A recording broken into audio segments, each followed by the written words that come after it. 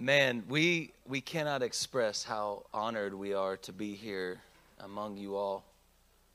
You guys are the righteous ones, the excellent ones, the noble ones. You are. This is what Scripture calls you. We are among the excellent ones right now, the saints. This is a privilege to be here. Truly, we are honored to be here. We are in town because my son Caleb turned 13 today. He's a man! I'm released. Son of the commands. I'm proud of you, Caleb. We have also added another son to our family. Chris, would you stand up?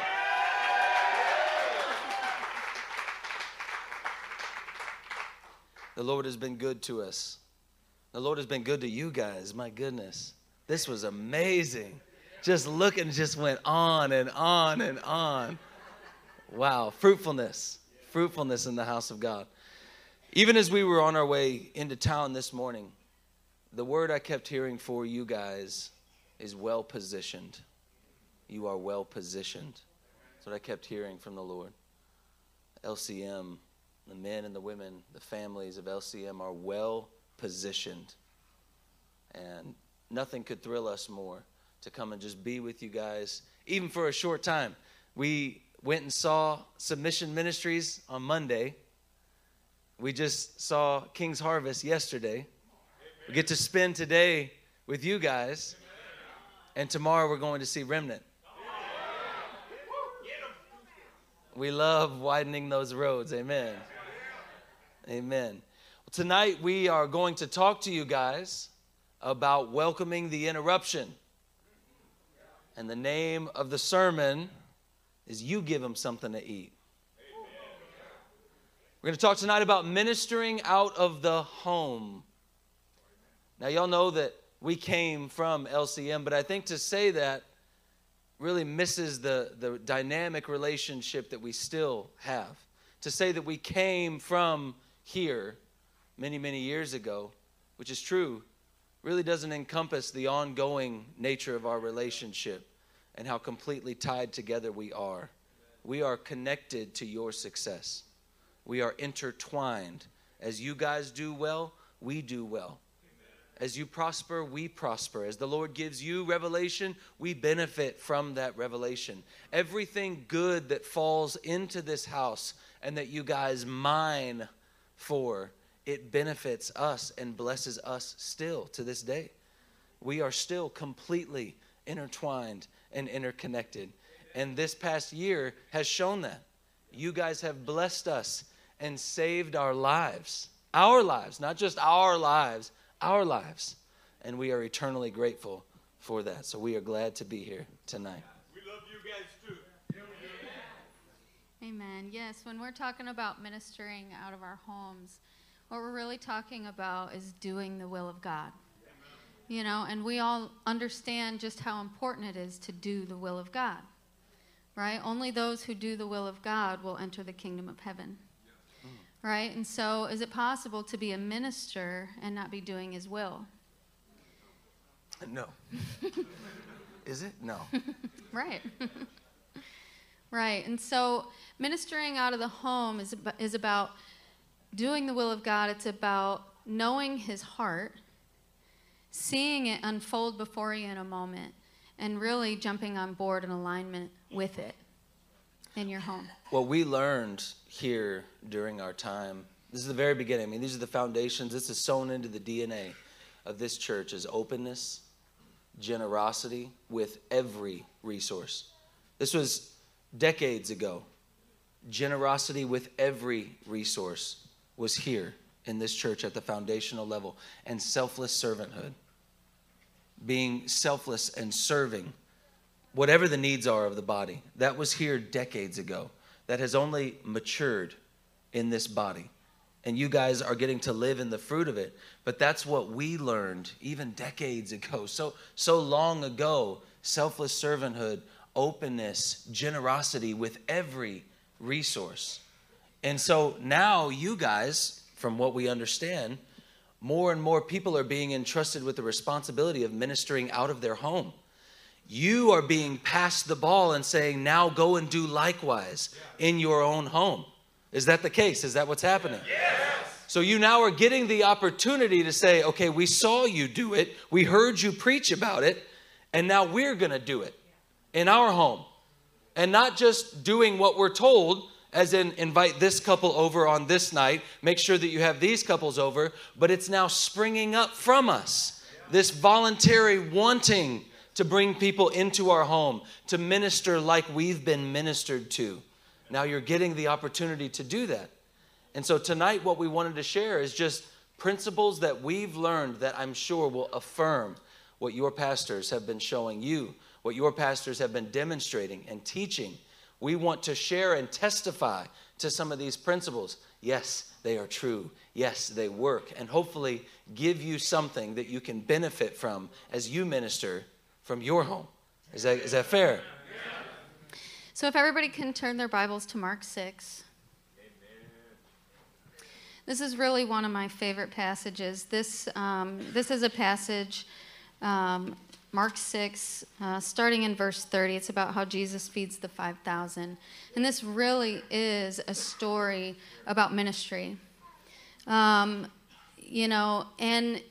it's a story about us, about me, about you, and it's a story for others. It's a story for the people that you will be ministering to in your home, in your life, okay? So the story is about you, and it's for people. Amen. And ministry is for people. Amen. So this story, actually, if you could just you don't have to turn there. Turn to Matthew 14:13. We just want you to see this because this is a parallel telling of the same story. And as you guys know, it gives us a detail that's very important. So Matthew 14:13, we just want to set the stage here. Jesus just hears that his good friend, his cousin, John the Baptist, was just brutally murdered. I don't know exactly how that feels to hear the news that one of your best friends was just brutally murdered. But this news is brought to Jesus. And then as soon as he hears this news, like you would expect of anyone, what did he want to do? To go be alone with his Father and to work through everything that was coming up. Let me read to you from Matthew 14:13. It says, "Now when Jesus heard this, he withdrew from there in a boat to a desolate place by himself." And here's the turn. "But when the crowds heard it, they followed him on foot from the towns." That right there is setting the stage for what we're going to talk about tonight. Ministry. These are principles for ministry, but what we want you to do tonight is, as we're reading through how our Savior demonstrated this and some of the problems that the disciples had to work through, we want you to begin thinking of this in terms of ministering in your home. Begin thinking, this situation unfolding in my home, how am I reacting to these things? How does Jesus show me how to react to these things? Amen. Okay? Because this was good timing or bad timing for Jesus? But here they were. Here were the people needing from him. Just as Jesus was desperately needing to go be with the Father, here were the people. And they needed from him. Just like people in your home, as you open up your home, a little at first, right? Just open the door just a little bit. Hey guys, anybody that wants to come in is welcome to come in. No one came. I offered the invitation. No. As you open your door wide to ministry, as you open your door all the way up and say, come on in. You want to come over? You guys should come over. Come on over. Come on over anytime. You don't have to announce. Don't even knock. Just come on in. Amen. As you open up the door to ministry, rest assured, this will happen to you. You want to go be alone with the Father. You need some time. And there the people are, needing from you. And this was the openness that we experienced in LCM. Yes. It was that type of openness. The door was flung wide open. It didn't matter what time of day or night that we were there.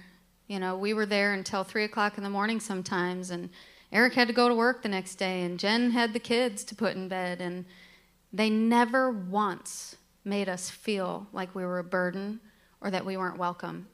They always made us feel welcome, and that impacted our lives eternally. And that's the foundation that was built upon for us from this place. And also, kind of along the side of this, as I was worshiping, the Lord reminded me that as I was reading this passage one day, He showed me a parallel of a message for wives in this message, a message to ministering wives. And I asked Nick, I said, would it be okay if, as we're reading along and the Lord brings it to my remembrance, if I could share some of the parallels here? And he said it was fine, and so I believe... No, I didn't just say it was fine. This was not, I'll allow it. This was absolutely, baby. You receive revelations from the heavens. You go ahead and drop that knowledge that the Lord has laid on your heart. So, to kind of set it up, I just want the women in this room, in the same way that Christ and the church parallel a husband and a wife, in this passage, start to see yourself as the disciple and Christ as your husband. And we'll talk about the interactions and the heart posture there. Hallelujah. So, Mark 6:30. Let's go ahead and begin reading 30 through 36. The apostles returned to Jesus and told him all that they had done and taught. And he said to them, "Come away by yourselves to a desolate place and rest a while." Okay, hold on. I'm going to read this in the CJB. So I forgot my CJB. Oh, man. It's so good. Okay, so it says... It is good. It's so good. Okay. Those who had been sent out rejoined Yeshua and reported to him all that they had done and taught. There were so many people coming and going that they couldn't even take time to eat. So he said to them, "Come with me by yourselves to a place where we can be alone and you can get some rest." Okay, this is the first point for the wives. Okay, there are times where we're ministering, and ministering causes us to crucify the flesh. And we can all do that to varying levels in here. And we all recognize when we're getting pushed past our limit in ministering and we have to crucify our flesh. And so there come times where we recognize it, and praise the Lord, by His grace, we push past and we crucify our flesh, and we think, praise the Lord, I did it. And then what inevitably happens, right? You have your expectation about how the rest of the night will go, you know, and perhaps you are expecting alone time with your husband, right? Uh-oh. Right? And so you just finish a night of ministry and you have this expectation that, me and my husband, we're going to finally be able to be alone. We'll be able to rest. It is what you both want. We're going to get to eat. There's those leftovers that I'm super hungry. All this ministry that night, I'm starving. Yeah, bottle of wine. It's done. I did it. Here we go. The next episode in the show you've been watching together. That's right. So I'm ready. I'm ready to relax. And then what happens, right? It says, your husband's like, "Come with me by yourself to a place where we can be alone and you can get some rest." Ooh, what every wife wants to hear sometimes, right? You're on your way, driving home, you're like, yes. Let's go rest. Right. Active rest. They went off by themselves to an isolated spot. But Many people, seeing them leaving and recognizing them, ran ahead on foot from all the towns and got there first. This is you getting home in the driveway and seeing somebody sitting in your driveway, right? Waiting for you. Waiting for you or waiting for your husband to talk to your husband. And what's your first thought? Is your first thought a righteous thought? No. Is your first... Is your first thought for their sake?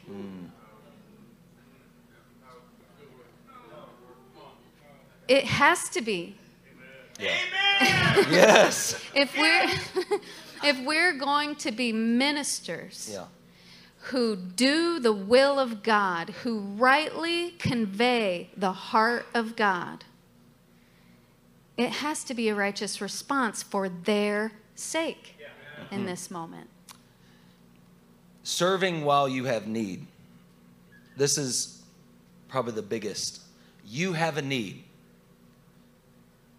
and you're required now to give of it. And this goes back to what Jesus said, no one takes my life from me. I lay it down freely. There's a flip that has to happen when you begin to minister. When you care about people, there's a flip where you are guarding your own comforts and what you want, where you're guarding those things from people, to where you open up and you say, I lay down my comforts, my wants, my plans, all my desires. I lay them all down, and I'm entrusting them to the Father is what you're really doing. And you're saying, come on in, because that's the way that Jesus lived. And it's not unattainable. It's not something that just he did. It's the example that was given to us. It's the example that's set here in this home. The number of times that the Piros just stopped what they were doing amidst all the things that they were responsible for and all the people that they had to take care of, and just sat down and didn't make us feel like we were taking time from them, but rather made it feel like it was their greatest joy that we got to sit together, right? And you can send, I don't want to go back to the story here, but you can send messages to people that you're ready for them to go, that you have other things that you need to do. You can send those, you start looking at your, oh, really? Okay. Oh, okay. You can send them those messages to subtly let them know they need to leave. It's time, right? And we're talking about letting that go. Amen. We're glad that you're here. Come on in. You want to stay longer? Stay. Let's talk. You showed up at an inconvenience. It's not an inconvenience. You're not an inconvenience. I'm here for you. That's why I'm here. That's why I was put here on this earth. Was for you.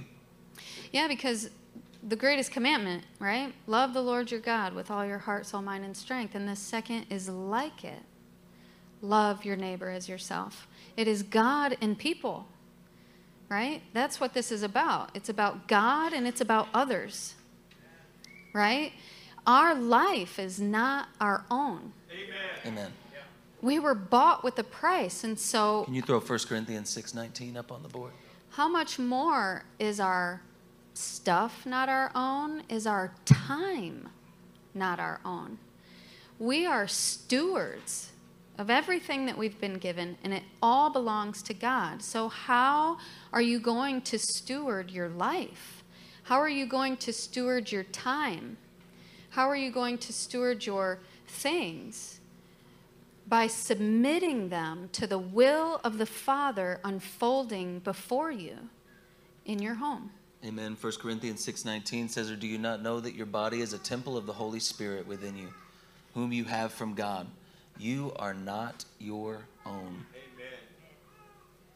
So what we see, if we go back to the passage, where did you leave off? So back in 14:13, 14:14 says that Jesus responded with compassion.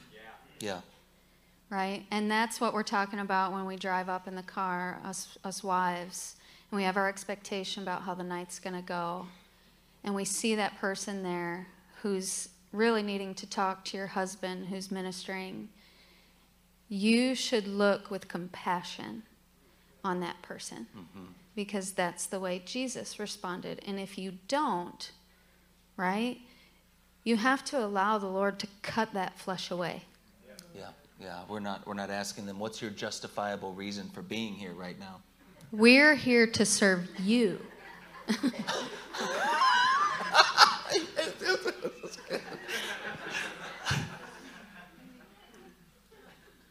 I mean, we could go on with that point. You know, even when Job really needed a friend, God asked him to be a friend. He needed his friends during that time, right? And then what did God end up doing? Job sacrificed for them so that they can be okay. At the end of the story, sacrifice for them. You look at Job's story and man, you feel so bad for the guy. God doesn't feel bad for him. And God doesn't feel bad for you or me. He doesn't feel bad for you. That's a good word. Right? You've had a busy, there's so much.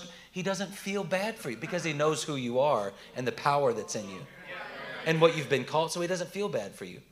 That's how he can tell Job, sacrifice for your friends.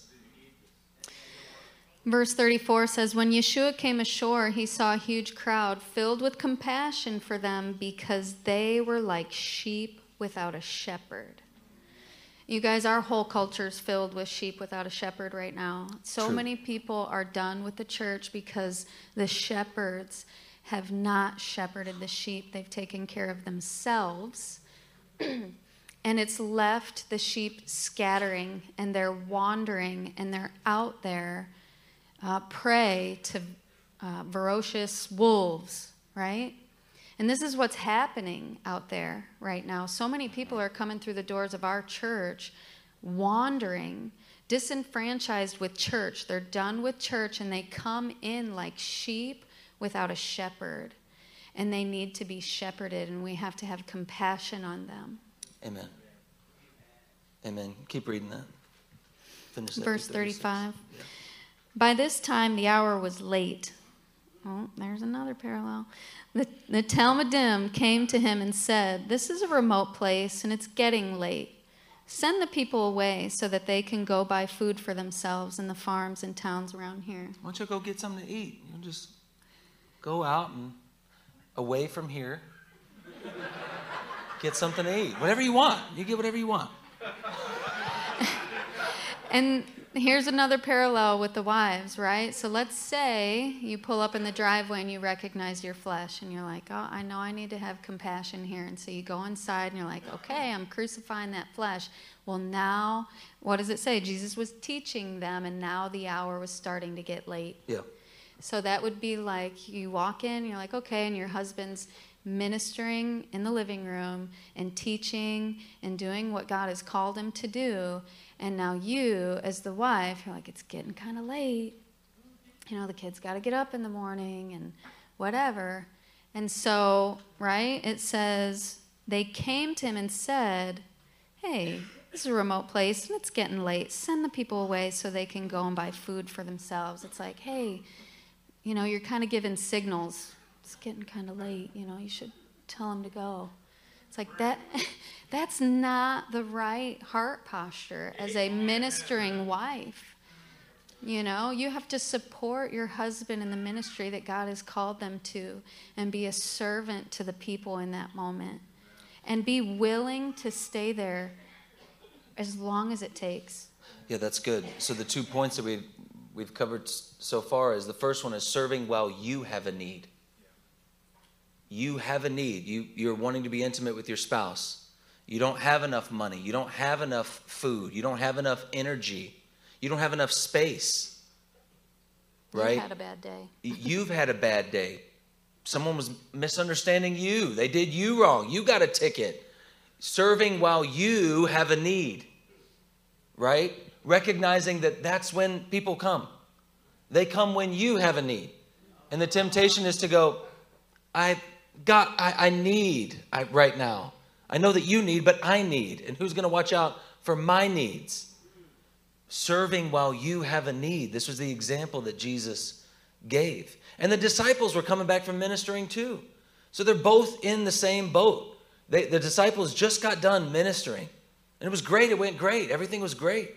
Jesus just got done hearing bad news, and here were the people. So whether you've been ministering or whether you have a need and just need to be with the Lord, and here are the people serving while you have a need. And then the second point is that people are not an inconvenience.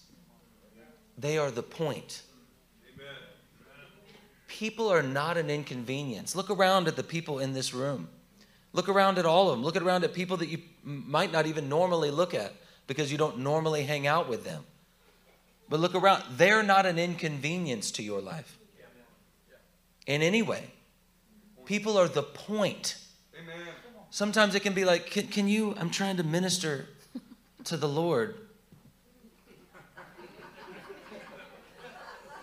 You're preparing a sermon. You're preparing something that you're going to bring to the people, and someone shows up. Now's not a good time. I'm trying to minister to you in the future. It's true. It happens. It's a real temptation. Here's the honest talk. We actually have work to do and things that need to get accomplished. But I'm telling you, we have to get used to this idea that people show up at those times when you've got things to do. You have a need. And it's so easy because it'll happen more and more. It's so easy to see people as an obstacle to be overcome while you do the work of the Lord. When in reality, they are the work. They are the point. They're why we're here. The unity that you can go and build the biggest tower. But if you do it divided and alone, what's it worth? Nothing. The people are the point. People are the point. They're not an inconvenience. Jesus saw them as sheep without a shepherd. And so he brought them in and he taught them. Amen. So what do you do with these people? Jesus was teaching them many things. He's teaching them. So you bring them, you have compassion on them. Hey, what's going on? Come on in. Hey, sit down. Let me share with you what the Lord's been showing me. And you begin to teach, just like Jesus did. Whereas the disciples in this story are seeing the people as an inconvenience or a burden to be sent away. Do you see? But Jesus is saying, no, no, no, no, no. Or we don't have enough, send them away. He's saying, no, no, no, no, no. That's the wrong mentality. You're seeing it wrong. You have to see them rightly. Amen. Yeah, you really have to see them rightly to treat them rightly. You know, and don't forget that Jesus asked Peter, do you love me? Then feed my sheep. Do you love me? Then take care of my sheep. Right? We show our love for God by how we show our love for these people that he's sending to your door at the most inconvenient of times. Will you lay down your life for them? So what does this look like? I think it's important to give a little bit more meat to this. People are in our lives all the time. Since we moved, since we've gotten married, we've had over 50 people live with us in our home. From the church. And they've been there for all of it. Losing a ministry partner. I'd like to be alone. Here are the people. Right? When I lost my job, I'd like to be alone, kind of for a whole season. But here are the people. Even earlier this year, when we had to go to Austin because our world was falling apart. Right there, as we're about to be sent off into an RV to go down to Austin to get ministered to, all the disciples are sitting in the living room just watching what's going on. I'd like to be alone. Here are the people. What do you think it means when it says so that everyone may see your progress? Amen. They're all there. The people are just there in our lives, in our home. They're not somewhere else. We don't have a refuge from the people. We are a refuge for the people. Amen. And so the people are just there, like sheep without a shepherd, watching. How are you going to respond? What are you going to do? What do you have for us? I'm like, but I have need right now. No, they have need. Amen. The Lord meets your needs. Amen. Yeah. You are put here for the people. That has to be your mentality. Amen. So let's keep reading. Verse 36, send the people away so that they can go and buy food for themselves in the farms and towns around here. But he answered them, you give them something to eat. They replied, we're to go and spend thousands on bread and give it to them to eat? He asked them, how many loaves do you have? Go and check. And when they had found out, they said 5 and 2 fish. So here's another parallel, right? So it always has to do with food, right, for us women, because hospitality, that's one of the things that we need, that is the way that we bless. We need to be opening our homes. We need to be giving of what we have. We should be making meals for people. We should be blessing them when they walk in the doors and taking care of their needs. And so food, right? And, it might be that you feel like you don't have enough. And there's that temptation to withhold, right? But again, you're a steward of everything that you have. Who said that the food in your cupboard is really for you? And if you don't see it that way, you're not seeing it rightly yet. You're not seeing your life rightly yet. You are called to be a minister of God and do his will and rightly represent him. And he brings resources, not just for you, but for others. And so if you're thinking, well, this is mine and I need it for breakfast for tomorrow, but there's a need right in front of you right now. Who knows if you'll even wake up tomorrow? You're not promised tomorrow, Yes. and then you'll stand before God for how you were stingy with what you had. Has anyone ever given for food for late night guests the last of the cereal that you have? Yeah. Yeah. Oh, yeah. Or your leftovers. These were going to be my lunch for tomorrow. I'll heat it up and give it to you. This is what I have. And you give of that. And man, does the Lord multiply. Always. And Always. he blesses more than your leftovers could give because they feel loved. How do we know that? Because you're still alive. Today. Testify. So do not withhold when it is in your power today to give it. Yeah. Right? And Can we say, get 2 come back Corinthians tomorrow. 8:12 up on the screen? Look at this. What a powerful verse this is. For if the readiness is there, it is acceptable according to what a person has, not according to what he does not have. You look and see all that you don't have. I don't have food for them. I didn't go get any food for them. We don't have extra food to offer you, and so you don't. I don't have extra energy to give. I have to wake up early in the morning. We don't have space for all these people. I don't have, but it's not about what you don't have to give. It's what you do have to give. Amen. And that's a perspective shift. Yeah. Amen. That's changing the way that you're looking at what's in your hand. But I don't have food for these 5,000. We don't have food for these 5,000 people that are here. But that's not what Jesus ends up getting from them. He doesn't ask them for 5,000 people's worth of food. He says, what do you have? Then get that out and offer it with thanksgiving. Offer it with faith. Offer it with trust that it will be enough. You know, I often will ask myself to combat that voice in my flesh, because it's there. And, if I'm tempted to, hang on to something so that we have something, and it's like, okay, Lyndie, let's put this in perspective. So you're putting a price on your generosity. And you're saying that generosity is worth $2, the cost of a muffin that I'm not willing to give up? Or all your K-cups. Yeah, your coffee cups, right? How much is it worth? Put a price on the thing that you're withholding, and you've just put a price on how you value generosity. No temptation has seized you except that which is common to man. That's how we know these struggles, because they're common. These aren't struggles that only you face. They're not problems that only you face. We all do. They're common struggles.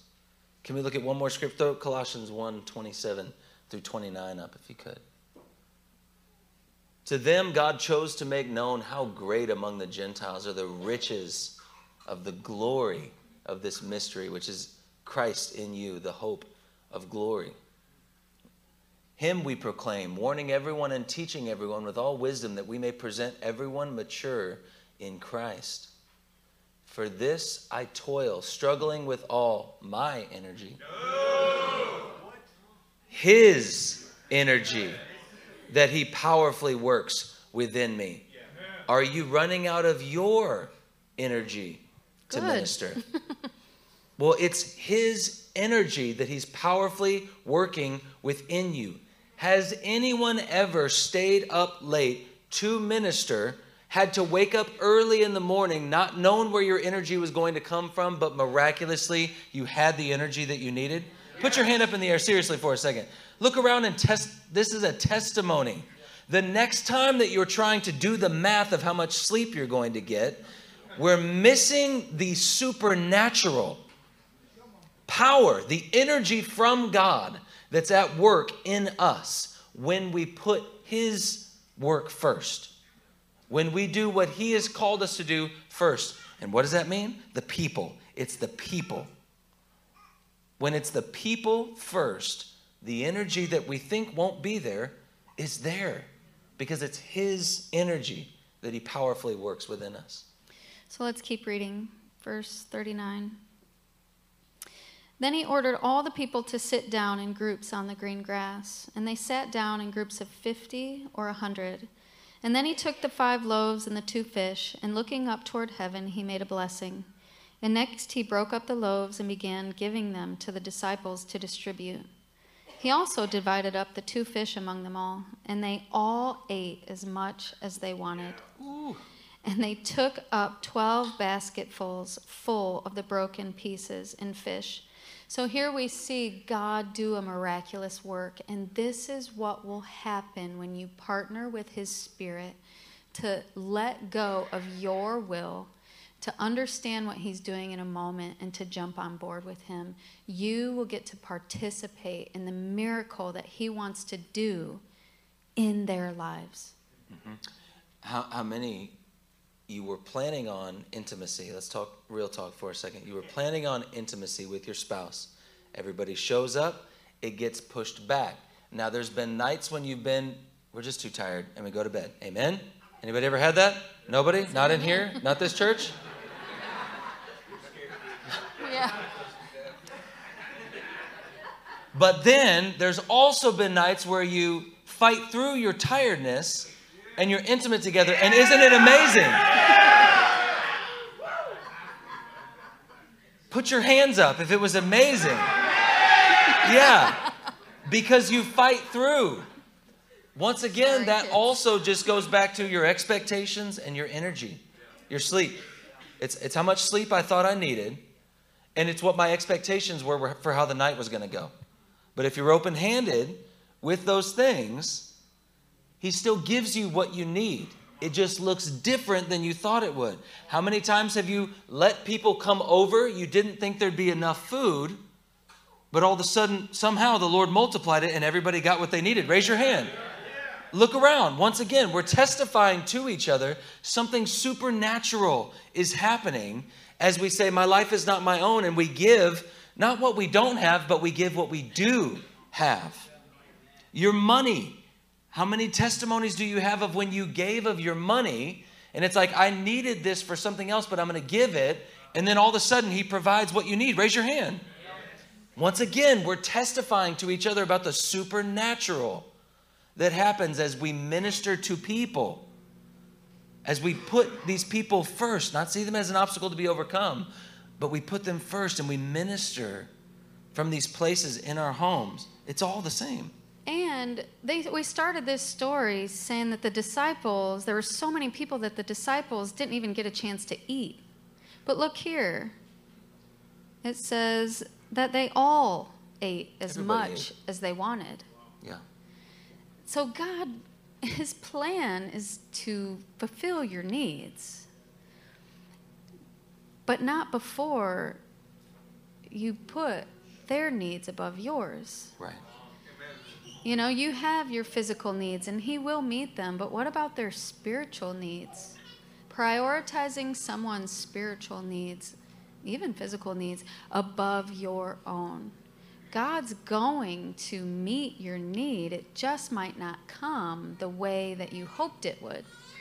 And if you keep fighting with God to try to get things the way that you wanted them, how you wanted them, you will be fighting against God, and you won't be participating in the blessing that he wanted to provide for you. And you're cutting off the opportunity for the supernatural to happen as well.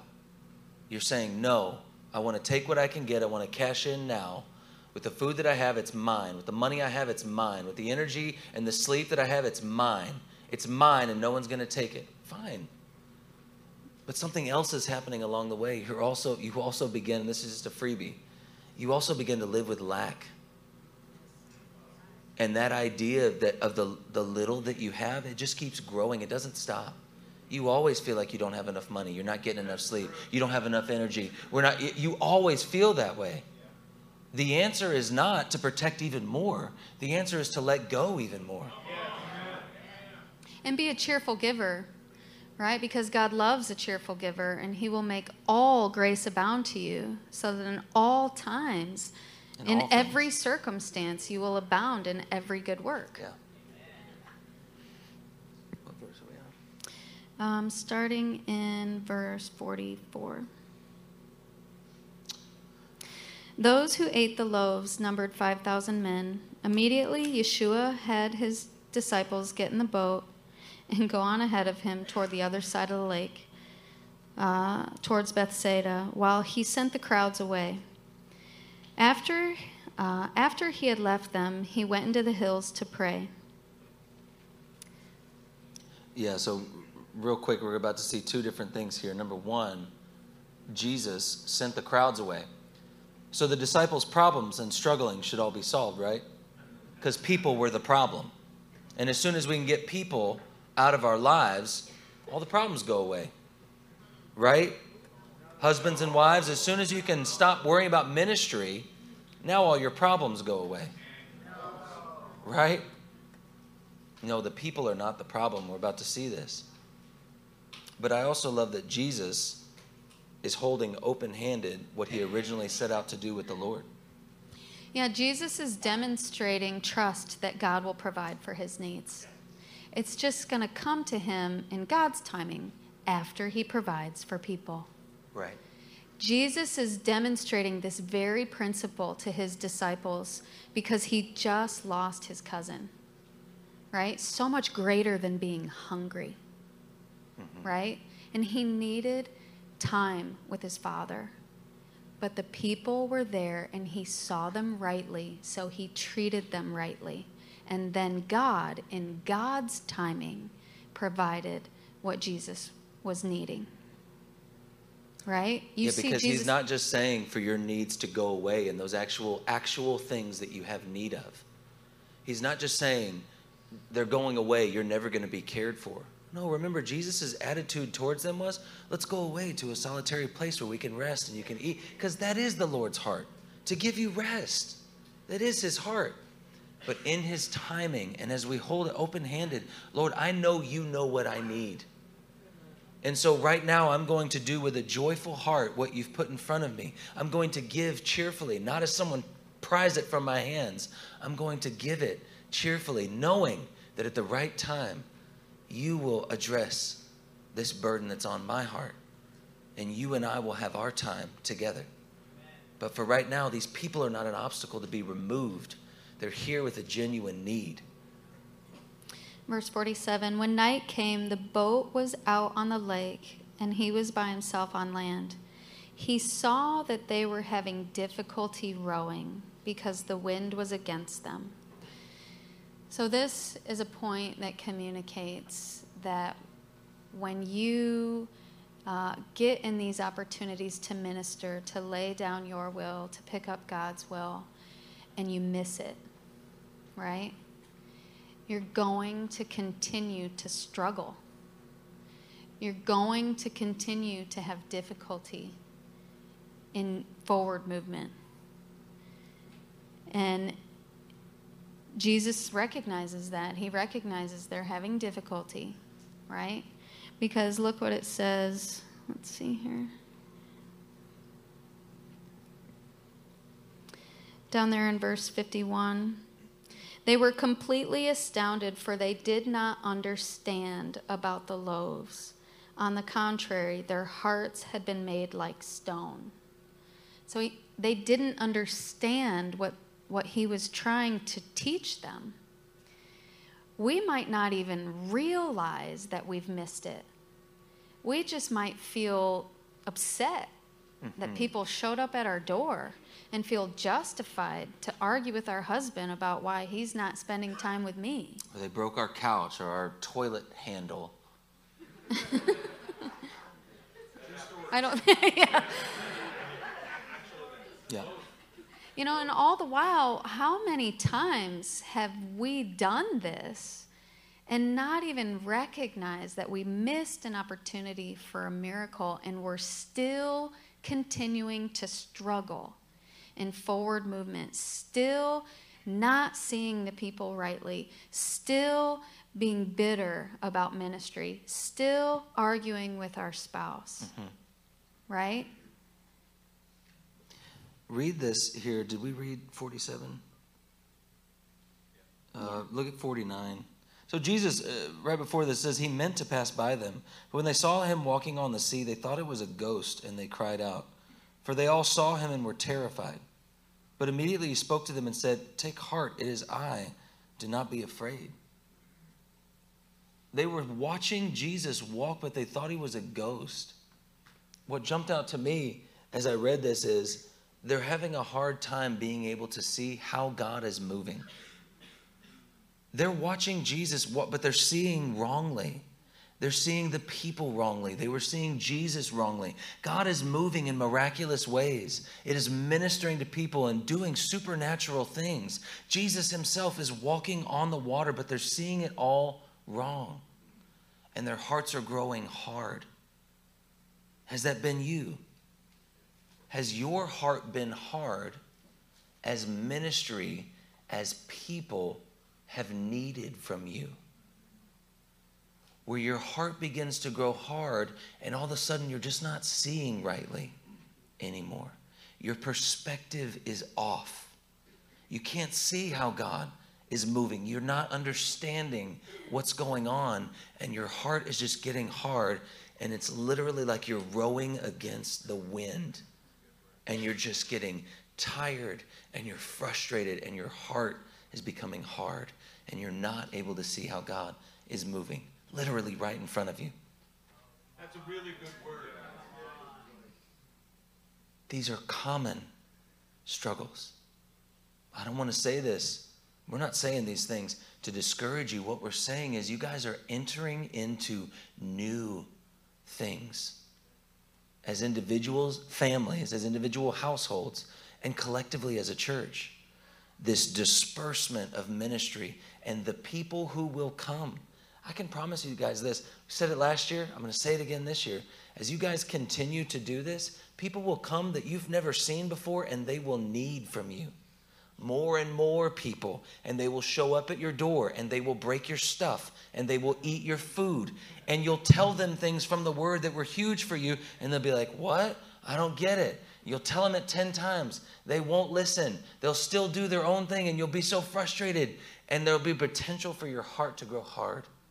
There'll be potential for you to see them as an inconvenience, to push them away, to not open your home, to protect your stuff, protect your sleep, your money, your energy, to protect yourself and your stuff from people.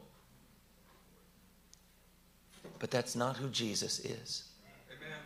That's not what he does. Because look at what the very next verse says after this.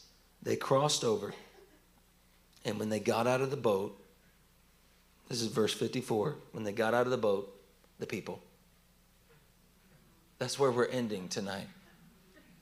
Because because it doesn't stop. It does not stop. There's the people again. There is no break from, you can quit and walk away. You can. But if you stay in it, and that's what you guys do, that's who you are. If you stay in it, it's the people again and again and again. And this becomes your greatest joy. Yeah. You actually start to see the people rightly. You actually feel compassion when they're in your driveway. You actually want to make them a meal and give them your very last of whatever, because you know God will provide for you. And it becomes a joy to serve. And now you're doing the will of God according to the heart of God. Yeah. There was a sister who passed by earlier once we got here, and we were working on the message just in the back. She passed by and she said, "Oh, I'm sorry, I know y'all are busy." Right as we were writing this. And it's like, no, you're the whole reason we're here. Amen. You're the whole reason that we're here. If you recognize, yeah, my heart has begun to grow hard. I know that the Lord is requiring more of me. I can see it, I can feel it, and my tendency is to close the blinds, or to lock the door, or to close the cupboard, or to grab onto my wallet. My tendency is to cling tight. Or to get upset with my husband. Or to let my heart grow hard. If you know that that's been you, I know that we have different ways that we do things in here. Just stand up for a second.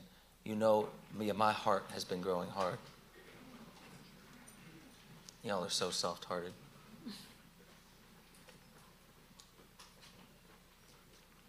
The reason that the Lord is addressing these things in us is because we are on the precipice.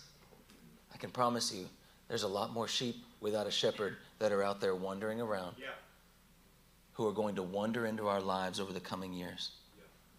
And they're going to be ratty, tattered, broken, bruised, beaten up, maybe missing some limbs. And they're not going to be refined. And they're going to need from you. And you're going to have needs. But you're going to have to give. You're going to have to give even while you have needs. And the Lord's asking you to give, not what you don't have, but what you do. We worship for a little bit. Just find your way to the altar for now. Ask the Lord, Lord, open my hands where I've been clenching them, where I've been withholding or been tempted to withhold, where I've been tempted to kind of move back so that no one wants to come to my house. I'm giving people the signals that they don't belong. Just come and spend time at the altar and ask the Lord to open your heart, to open your hands, and to help you see people rightly. Not as an inconvenience, but as the reason that you are here. And then just let him know, Lord, my house is yours. My time is yours. My family is yours. Everything I have is yours, and I will demonstrate that by the openness that I have towards people and towards ministry. Amen. You have something, Pastor?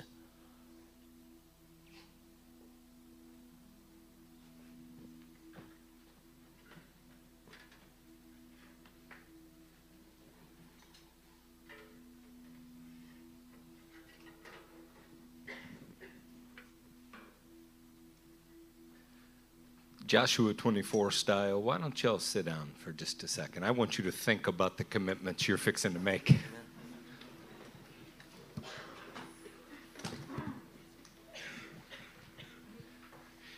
Worship team, I appreciate what y'all are doing, but both of you men need to listen, so you think through this. Wow, this could be rough, Nick. No, this is beautiful.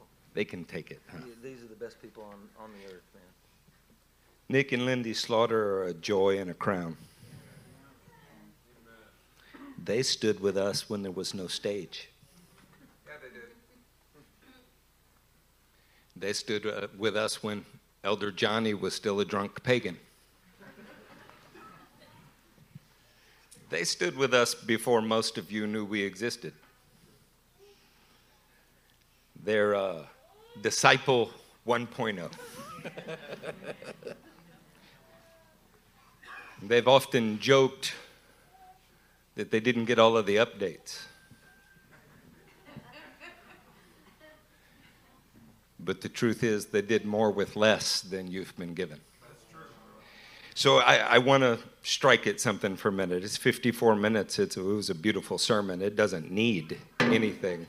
But I don't want to waste an opportunity in the new year. How many of you really want to minister? Yeah, that's why you're in this church. Let me tell you, you think you want to minister because you don't really know what it is. And they're telling you what it is. Some of you actually think that you're very good ministers because you've stood on our shoulders while we set the stage for you, made the people come, gave you the material to teach. And so you're a midget and you believe yourself very tall. I told you this could be rough. And you have to ask yourself a real question. Would there be any crowd around you? Would there be anybody magnetically drawn to you if we didn't create that environment? See, Nick and Lyndie went where there was no one and recreated the environment. And I can testify on their behalf that you can't go anywhere in Crystal Lake and the people don't know who they are, whether they love them or hate them. And some 400 people show up because their lives have been radically changed because they had something to offer. I'm going to tell you a secret. We didn't change the schedule this year because it was just a chic thing to do. We did it because we wanted to create space where we were not making people listen to you worship. Not making people listening to you teach. Not making people come and pad your ego. And we want to see what happens. We want to see whether you have the genuine stuff in you that others are fed by. Did you know that Proverbs 11:25 says a generous man will prosper and he who refreshes others will himself be refreshed? These guys have just given you the secret to successful ministry because it never comes at a convenient hour. It always comes when you're trying to bury your father or have a dead baby cut out of your wife's womb. It always comes during your most broken places. It always comes in conversations that go like this. Hey man, how's your day? Dude, truthfully, I'm really dry. Yeah, well, but anyway, here's what's going on with me. That's what a typical ministry conversation looks like. I don't want you to get the impression that we think you can't do it. The church is 20 years old. You're spiritually adolescents. And what we know will happen is that we'll stop having to illustrate to you your areas of need, and you'll start to find them on your own, and your God will help you meet them, and your leaders will stop becoming the punching bag. Yeah, it was smarter than you think it is. Romans 12:10 says, be devoted to one another in love. Honor one another above yourselves. Listen to this phrase, because you think you know what it means, and I want to tell you, most of you don't. Never. Would you just say that out loud with me? Never. Be lacking in zeal. You mean when that guy that talks too much, smells a little bit, and is not the one that you had hoped would show up, shows up? Never be lacking in zeal? Oh, no, we love everybody. Our home's open to everybody. You say that because you haven't done it. It's an actual spiritual gift to never be lacking in zeal. But keep your spiritual fervor, it says. See, I remember some of you when you were drugged out. Others of you when you were demon-possessed. Others of you when you couldn't hold a job. A bunch of you when you couldn't figure out how to barely dress yourselves or practice good hygiene. And you are what you are now because somebody else poured into your life.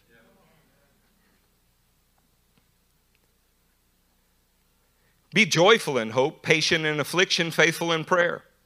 Share with the Lord's people who are in need. You ready for it? Practice hospitality. Why do you have to practice anything? So if you need to practice it, what are you not now? Oh, no, we're hospitable. We allow people into our home. Yeah, do they want to be there if nobody drives them to it? Do you know how many days the Stevens have opened their doors and there were people there? Do you know how many times that what these people were preaching about tonight has been true for us? Nobody's ever made people come be around us. We haven't been able, I'm not nice to you, and you come anyway. Why? What makes a couple magnetic? Is it because Pastor Slaughter can juggle and he can? Is it because he can do backflips and he can? Is it because he can play every instrument and he can? Is it because Lyndie can hit a golf ball pregnant further than most of you men? And she can. No, what makes people drawn to someone is when you have vision for their life that they don't have yet. And you're broken yourself and hurt yourself. But you have found the secret to getting strength from heaven is pouring into another human being. So I just don't know. I mean, I think the church is kind of cliquish. Not everybody wants to come over. I opened my house and nobody came. I promise the problem's with you. Get some vision for their life. Spend your time serving them. Can I tell you, it's not the same to open your home as it is to serve somebody? I've been at many functions in this church that were open, and we hosted. No, you didn't.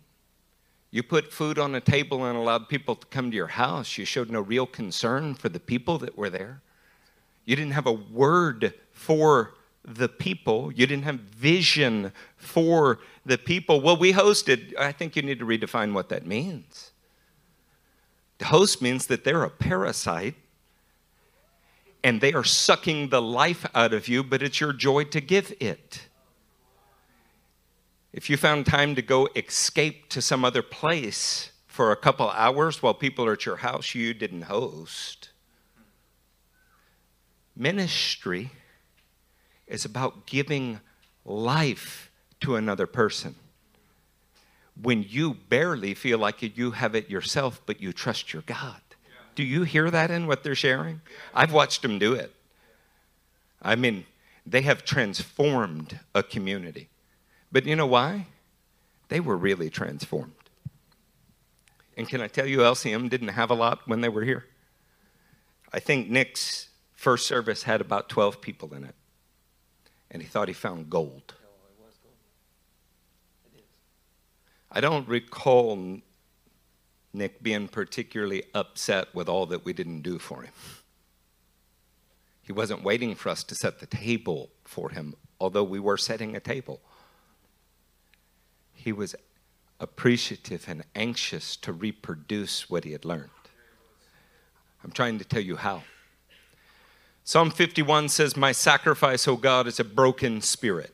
What's your sacrifice, Juan? Broken spirit.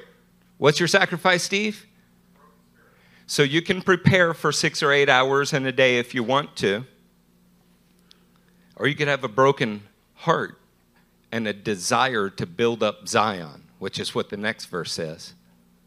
And then you don't have to prepare for hours in a day because you've been preparing your whole life for the moment that you get to share treasure with someone. Do you have to prepare for your Bible studies? I've never known when my Bible studies were going to happen. They were just based on the need of the person sitting across from me. Do you think that the words that we've given you and stuff, we had some secret 12 hours to go and do Greek word studies? Or do you think we just live a life of seeking God for your benefit? Proverbs 3:27 says, "Do not withhold good from those to whom it is due when it is in your power to act." Do you genuinely believe that you have the power to act? Do you genuinely believe God has deposited something in you that will save the life of other human beings? Or do you just kind of get off being the teacher or the worship guy or whatever, and you're happy when there's rows of people? Because I've never cared how many people there were. In fact, I've been inviting all of you to leave every service since we started. I think it was Charlie's first comment to me when he got here. He said, "I've noticed you give people the opportunity to leave every service." Yeah? Because if you have something that is life-saving, you can't get people to leave. Matthew 13:52, so he said to them, "Therefore, every teacher of the law who has become a disciple in the kingdom of heaven is like the owner of a house." Are you an owner of a house? And if you think I'm talking about a mortgage, you're pretty dense. Do you own something in the kingdom? Have you taken possession of a reality that others don't understand? Is it so certain to you that you hold the title deed in your pocket? Because if that is you, then you can bring out of your storeroom new treasures as well as old. New as well as old. Yeah, treasure to offer people because you're supposed to be hunting it. You're supposed to be chasing it. You're supposed to be looking for it every day. And you know what happens when you do that? You run into people every day that need what you just found.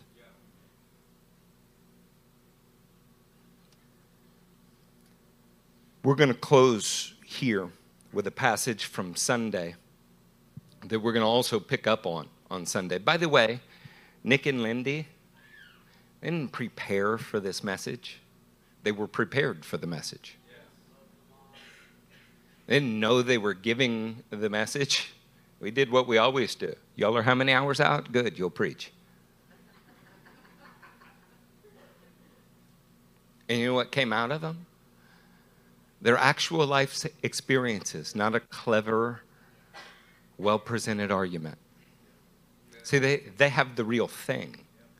You could put them anywhere in the world, and people will seek them out because they have something worth seeking out. The problem's not that the church hasn't promoted your meeting enough or doesn't support your position enough or your children enough. That is also ridiculously carnal that really should never take place in here.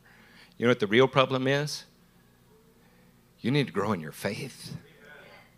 You need to obtain something of value. Then you can't keep people away from you. Have you ever wondered how I can be so rude and still have started a church? This is how. Have you received a life-giving word in the last 5 years from a pastor in this church? If you haven't, I would ask you what on earth you're doing here, and it'd be another invitation to get out. And if you have, when does it become your turn to give life-giving words to people? Luke 22:31 is one I want to put on the screen. This is really not going to be pleasant, and I'm glad you're here to protect me. Simon, Simon, Satan has asked to sift all of you as wheat. How many get sifted? All. So have you been sifted over these last few months? Your answer was not as enthusiastic as it should be. If you like, I could continue my rudeness and name the areas that I know you're being sifted in. It shows up in all the areas you've had to repent from, and a bunch that you don't know you need to repent from still. If at any point in the last year you've been a victim, somebody didn't do you right in the church, the leaders didn't do you right in the church, how dare them support that? They didn't understand that. Can I tell you, you're being sifted? How do you live a life focused on refreshing others, so focused on all the ways that you've been wronged? When you've really obtained something from heaven, everybody that you know can wrong you all of the time, and it doesn't even faze you. Some of you need to repent. Some of you already have, and some of you really need to repent.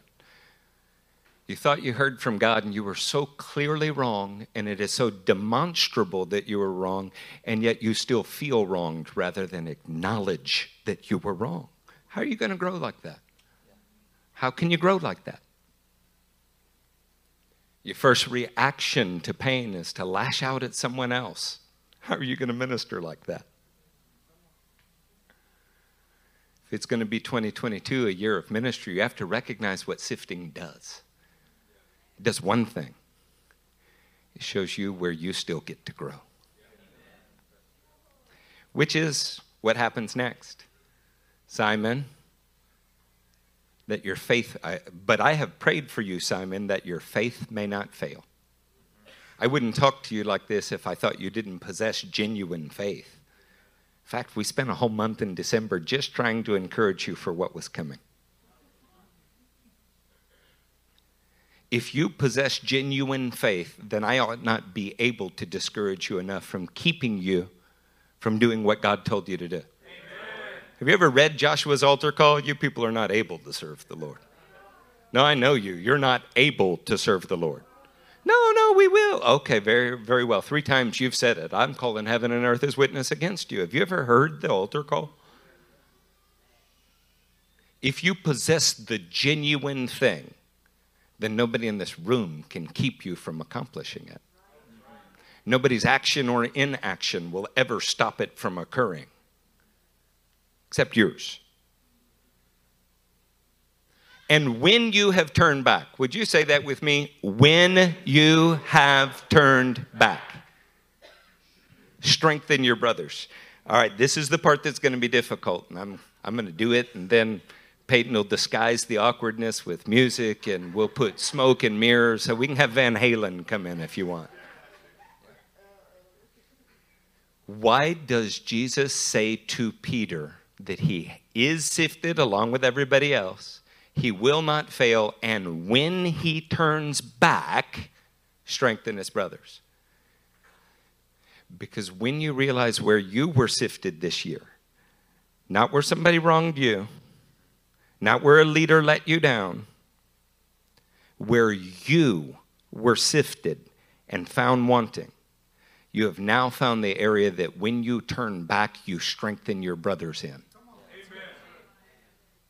He who has been stealing must steal no longer, but do something useful with his hands. He has been lying must lie no longer, but speak the truth. You know how I know that some of you don't know how to minister? You can't even talk out loud about what you did wrong in a way that strengthens others.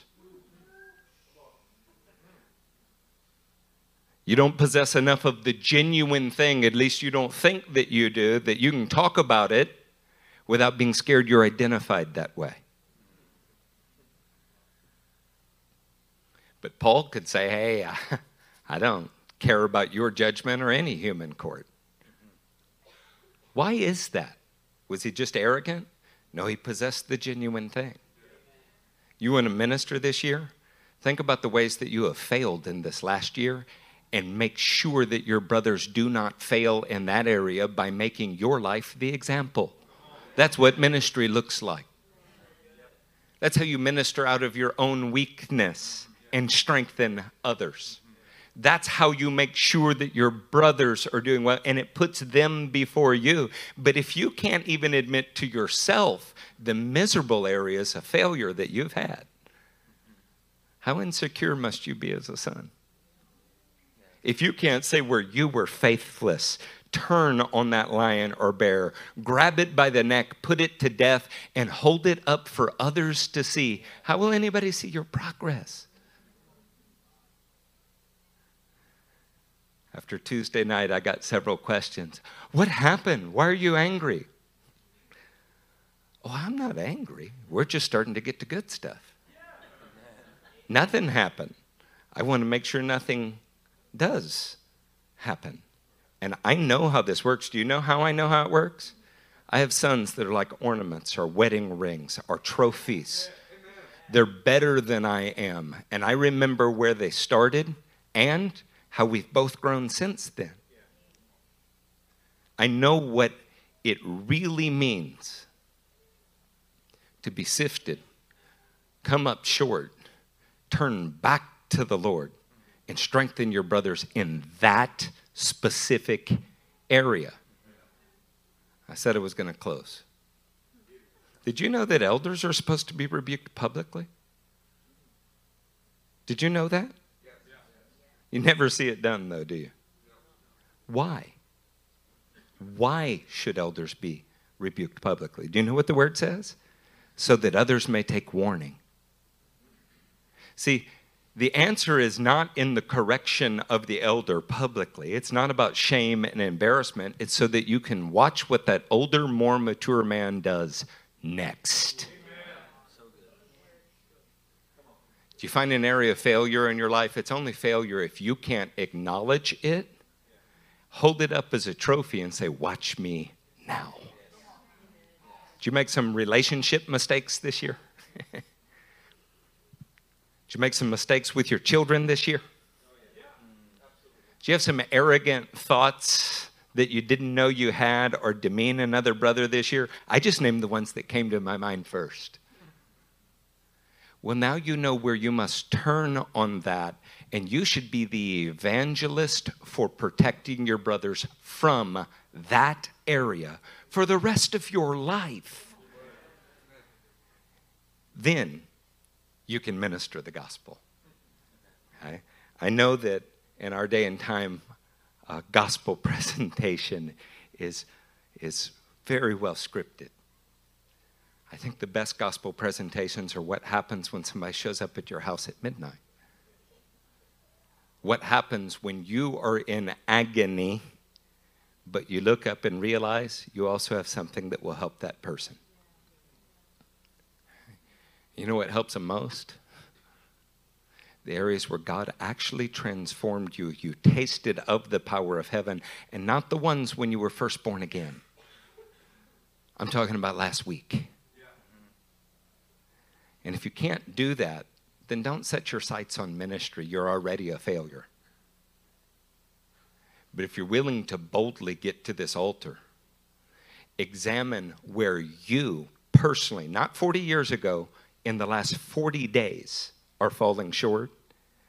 Turn on that. Say, heaven, if you will help me, I will strengthen my brothers so that they never fall in this area. Well, there's your seminary degree right there. Did you hear that Nick and Lyndie didn't hide details like we were ministering together in Austin, strengthening them? Because they're unashamed. Do you know why they're unashamed? Because God actually met them in that, and now they would love to strengthen you so you don't need the same meeting. That's what ministry looks like. Now, I'm going to ask you to stand to your feet. Those of you that dislike me speaking to you this way, be glad the church is in other pastors' hands. I'm just an elder here now, and I only visit occasionally.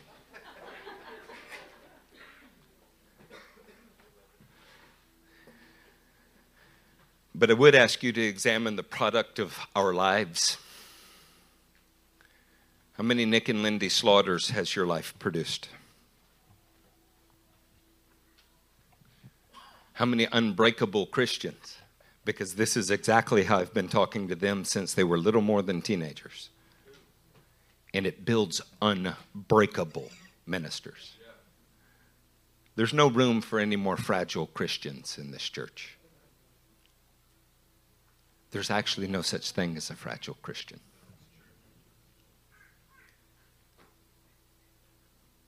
have the almighty power of God in us so that we are overcomers of hell.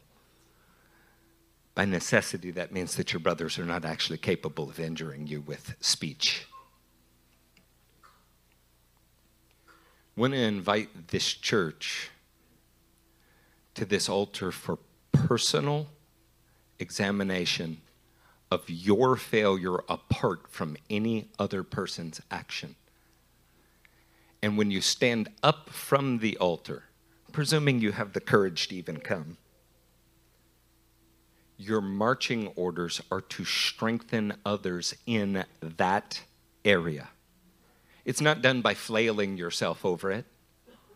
Poor me, I did this, it was horrible, it was horrible. Nobody wants to hear that, especially not me or God. What we want to hear from you is how God transformed that so that we can also be transformed and not fall into the same pit. That's what ministry is. So the altar will be open for you to find that area or areas in your life.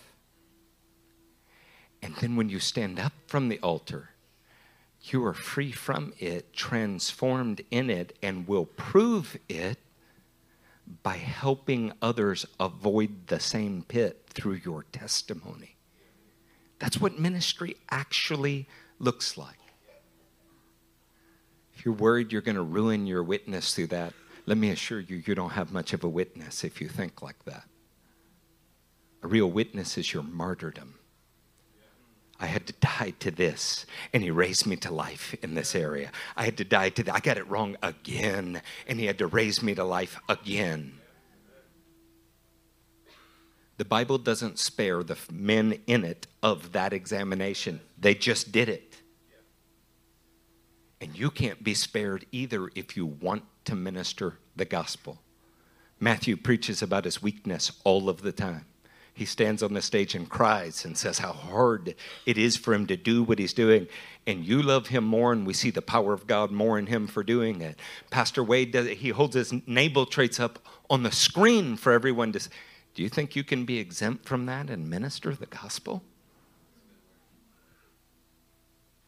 This is how ministry works. And I'm going to tell you, it's life-changing. Father, I thank you for the opportunity to pastor your flock. They are cherished by you, and they are cherished by the leaders in this church. Lord, we're asking that your spirit of holiness would move in this room, not because we're holy, but because we want to be. Lord, that you would help couples that struggle, singles that struggle to put their finger on their own failures, see them, turn on them, be transformed in your spirit of holiness, and possess a magnetic power that draws others to the answer that they now have. Lord, would you come and do an authentic work in this group so that we can win, so that we can achieve the call of God that we can't do any other way. Lord, the nations are dependent upon this work in us because you have chosen us. So refine us, Lord, and do it ruthlessly, Lord. Leave no area untouched. We can take it. We're your sons. Come and move on us here and now that we might stand up new and preach in new power and live in new power. Lord, that we might declare in the congregation of the saints that you are good and that you didn't deliver us once but many times. Have your way in this body, Lord, that your church might be as glorious as you said it would be. Come have your way in this room, Lord, so that that map will be affected in the way you said it would be. We are powerless to do it, Lord. We prove it every day. But you have the power to transform us so that we can do it. Teach us how. Teach us dependency on you. Teach us, mighty God, to depend on your transformation, that we might minister your transformation to others. Come and move on us here. Father, we trust you in this moment, and we're here for as long as it takes because we can't do anything without you. We'll never succeed without this in us. Help us here.